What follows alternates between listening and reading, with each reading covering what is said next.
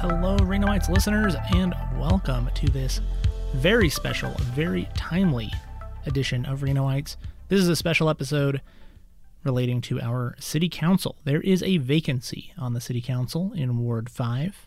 Councilperson Neoma Jardin has resigned and left that seat open. That position is being filled by an appointment process. The current city council is going to select a replacement, and they've narrowed it down to 3 finalists. This is one of those 3 episodes with one of the finalists.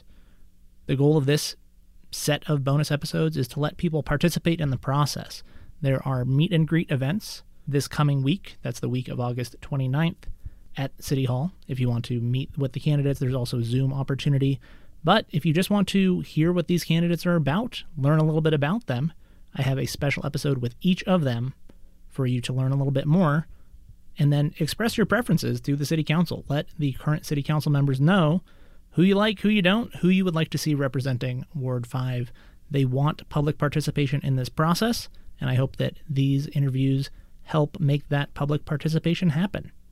A quick note before the interview, Renoites is a self-funded and listener-funded project and cannot exist without donations and contributions from people just like you. So if you find value in this type of interview, in this project, I would really appreciate you listening to more episodes and also spreading the word, letting people know about it. And if you have a few bucks to throw my way to help make this show sustainable, you can do that at patreon.com/Renoites. Even just a couple of bucks a month makes a huge difference. Every dollar you donate goes to helping spread the word about this show, helping get information to our community, and I'm grateful for every single person who has helped make this show financially sustainable, make this show viable, let this show exist. I cannot do it without you. Again, that's patreon.com/Renoites. Thank you so much for tuning into this, as well as the other 2 episodes, and making your preferences known to the City Council. Kathleen Taylor, welcome to Renoites. Thank you so much for coming on the show today. Thanks for having me, Connor. So you are one of the finalists for the open seat Ward 5 for the Reno City Council. And the point of these interviews I'm doing with all of the finalists is to let people in the ward and in the city learn a little bit more about the finalists, because there's some upcoming meet and greet sessions in the coming week, and some people might not be able to make it to those. And I just want to give people another way to learn a little bit about you, about the ward. So to start, can you just tell me a little bit about Ward 5 itself? So what is Ward 5, and what are some of the unique issues or concerns about Ward 5? That's a great question, because I think it is a really unique ward, because we're downtown right now, and the issues and the challenges of this community are very different from the communities that you're going to get a little bit further north and a little, up in Somerset.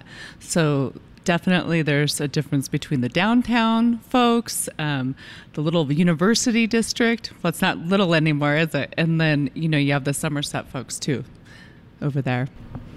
Mm-hmm. When the vacancy was announced and it was decided to do that by appointment, what were some of the things that you considered when you were deciding whether or not you were going to apply for it?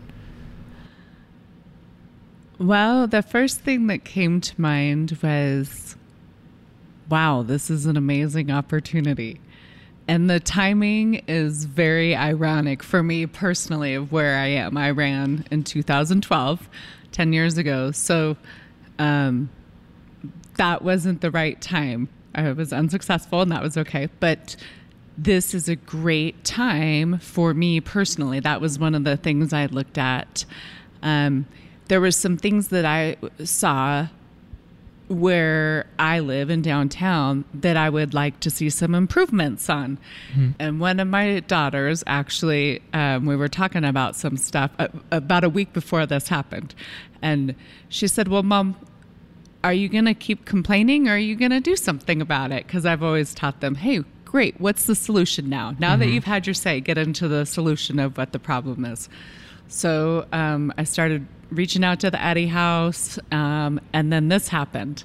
So it's just very, I don't want to say coincidental, but it's really perfect timing. Gotcha. So you're going to have constituents, if you're selected, on both sides of a lot of various issues. What do you expect your approach to be with constituents who strongly disagree with you on things? Because I watch public comment. There are a lot of people who have very, very strong opinions, and they express those to our members of city council. What's going to be your approach for people who you don't see eye to eye with on certain issues? No, absolutely. That's a great question, because right now I'm on the Planning Commission, and I'm also on the Regional Planning Commission. So we have very different opinions on the issues, especially when it comes to land use and zoning. You have folks that are absolutely against any sort of development, keep this town small, totally understand that. We have folks that are, let's invest, let's build, let's move forward. Understand that. My approach has been I will meet and talk with everybody. And I do that. I meet and talk with developers. I meet and talk with residents. I've been on tours with residents. And I also am very dependent on what the experts at the city of Reno provide to us. So in my opinion, they are the experts. They do this day in and day out. And we're always provided with almost all of the information that we need at the time. And that's how I usually go about making my decisions. We do have guidelines with our findings, and obviously with zoning laws and Title 18. So that's my approach, not just to, I would say, a planning commission, but a lot of things in life, especially having kids. Right. So for this seat, this was an appointment process, but I expect whoever is selected to likely run for this seat in 2024. And you mentioned that you ran for city council previously. So can you just tell me a little bit more about what your experience has been with campaigning and with elections, and what do you expect this election to look like in 2024? My experience in 2012 was amazing. I loved talking to people. I loved being out and running at large. You can stop at any door, any neighborhood, anytime, and walk and talk to people. So that was fantastic. It was hard to ask people for money. I think that's the downside of running a campaign. What it looks like in 2024, I don't have any idea. I'm really focused on the next couple of weeks. People have asked, do you think you would run in 2024? And this requires a lot of time and effort and resources of the city. So I would absolutely be considering it for sure. Mm-hmm. How do you feel about this process itself, being in the appointment versus the election? Because there was some conversation about that too. Well, it's different. I've heard people say it's harder. I don't know if that's true, just because running a campaign is a lot of work. And especially when doing it at large, when you're going all over the city. Mm-hmm. And there's a lot more time. I understand this process and why we had to move forward with it. And I guess it's going positively. There was a lot of great candidates. That was really cool to see. Mm-hmm. And I really looked at the other applicants too. And it was just really, I want to say, heartwarming to see everything that people do in this community that you don't get to see every single day. Mm-hmm. That was really cool. Excellent. So let's talk about a couple issues that Reno is facing right now. So the Neon Line District is kind of overlapping Ward 1, Ward 5, but it's a big part of Ward 5. And there's been a lot of conversation and kind of conflict about how Reno is changing generally and around that project in particular. Can you explain your understanding of kind of what the role the city has in those type of projects? And what are your concerns or hopes for that area and that project in the coming months and years? The city's role, I would like to see us be a partner with anybody that wants to invest in our city, and I would like to make sure that we get the best developments that we can for our communities. Obviously, we have a community development department. We have lots of resources for people that want to invest in downtown and all over the city. I want to make sure that we are providing amenities that benefit the whole community. Mm-hmm. And What was the second part of that? Just generally your take on the Jacobs development in general, how it's going, kind of like how would you like to see it go, as time moves forward? I would love to see more housing as everybody else. And I'd like to see a mix of housing. I'd love to see, personally, a grocery store, some more retail. I like the entertainment side of it too. I like that it's getting cleaned up. I'm really happy to not see the gross motels that people were living in. I think that was pretty disgusting. And I think, like I said, anybody that wants to invest in our community and help us have the amenities that are going to bring us clean, safe, and vibrant communities, I think that's a positive thing. Mm-hmm. Excellent. Responsibility for the CARES campus has shifted to the county now, but the CARES campus was a project of both Reno, Sparks, and the county. How do you think the city's doing at addressing homelessness in general and the needs of unhoused and housed people? And just generally, what approach do you think the city should be taking to deal with homelessness in Reno? That's a great question. And I'm super passionate about it because I see it every single day. I mean, I live it every day. I walk out and it's right in my face. I'm walking my dogs, my kids, and I want to do better. I don't want to criticize anybody. There's only so many resources that we have, but I did watch the council meeting when we had a presentation from the RISE and the Clean and Safe team. Amazing. I am so excited and confident that we can get there. But I think one person on the street unhoused is too many. And I see way more than that. I am very confident that we have the resources in this community. I'm finding out more every day about the programs that we have to offer as a community, and it's uplifting. That is something in the right direction. Do we need to do better? Absolutely. I think in the presentation that I heard, one of the biggest challenges is gaining the trust of the folks that are on the street. There's a perception, whether it's real or not, that these places are unsafe for them to go. Mm-hmm. And I think the RISE team is out there and they're really putting the time and effort into making these real connections and building trust with people to get them the resources that they need. So I think that's an excellent approach. We need to make sure that we have the resources to support that. Mm-hmm. Excellent.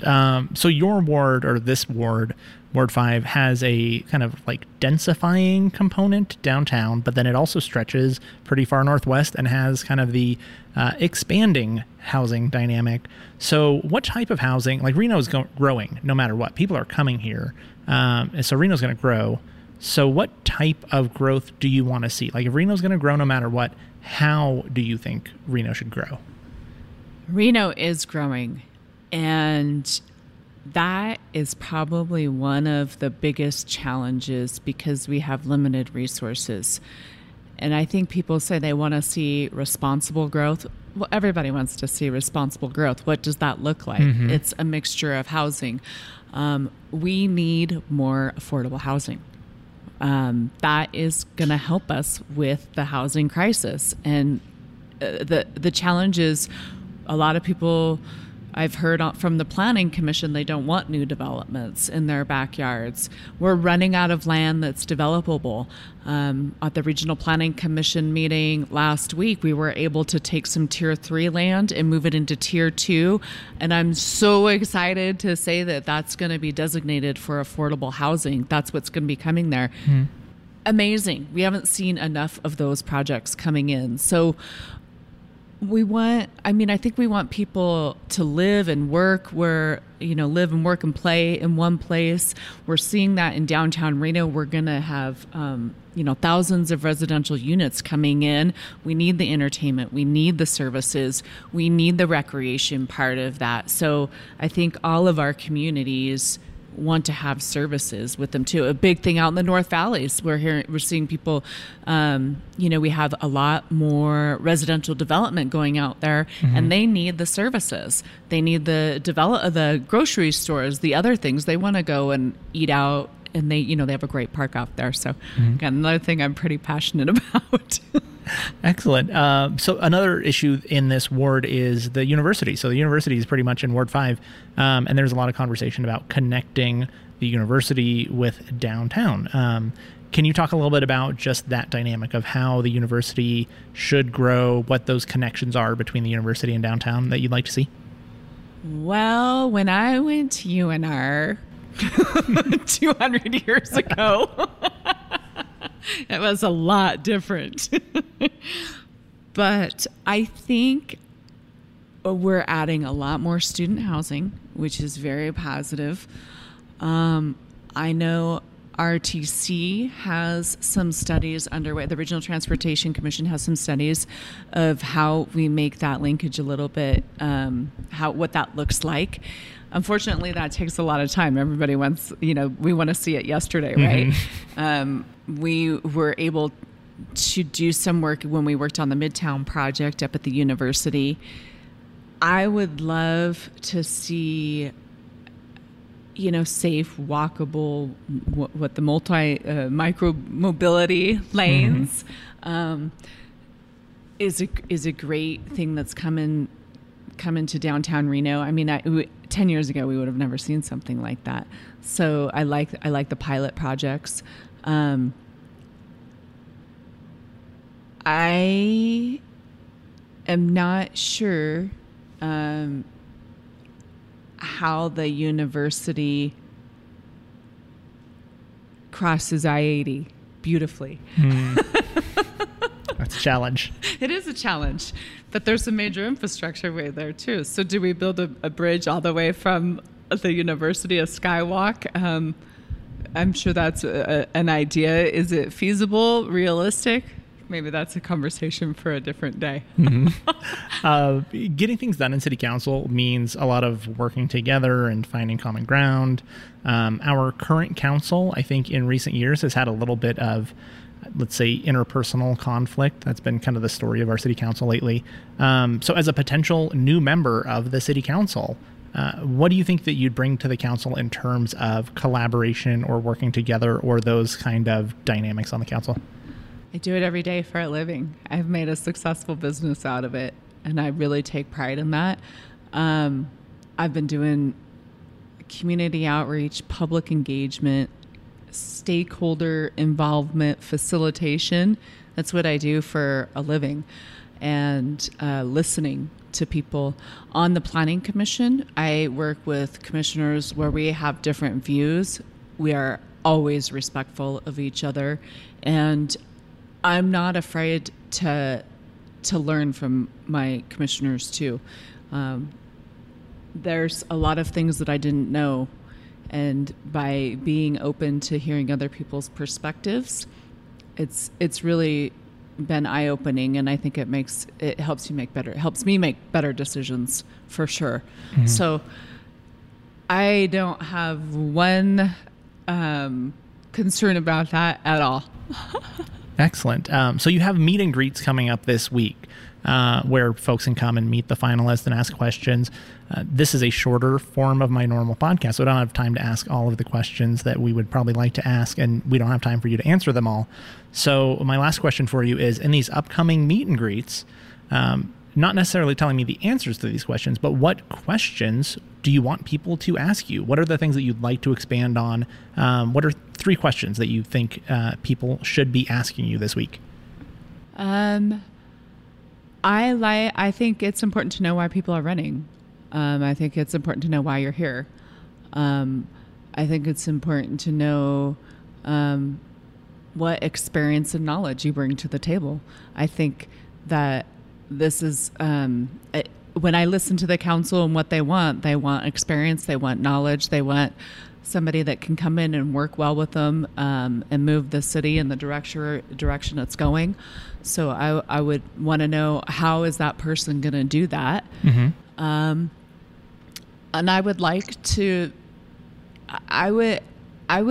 know about the integrity of the person that is going to be selected, because to me that's important. I think character is important in these positions. Mm-hmm. Well, in general, and everybody. Right. Oh, that's what I tell my kids. That was 3. Was that 3? What were the 3? Hold on. Who you are. Oh, yeah. Why you're here. Well, why you're here. Oh, gotcha. I bundled the who you are and why you're here together. That'll work. Unless you have a third one. Do you have another one? Okay, deal. Well, thank you so much for taking the time to do this. Like I said, one of the things I'm trying to do with this show is give people just more access and more information, because people get their information in different ways. A lot of people work and can't come to the city council, or don't have the access to view it on Zoom.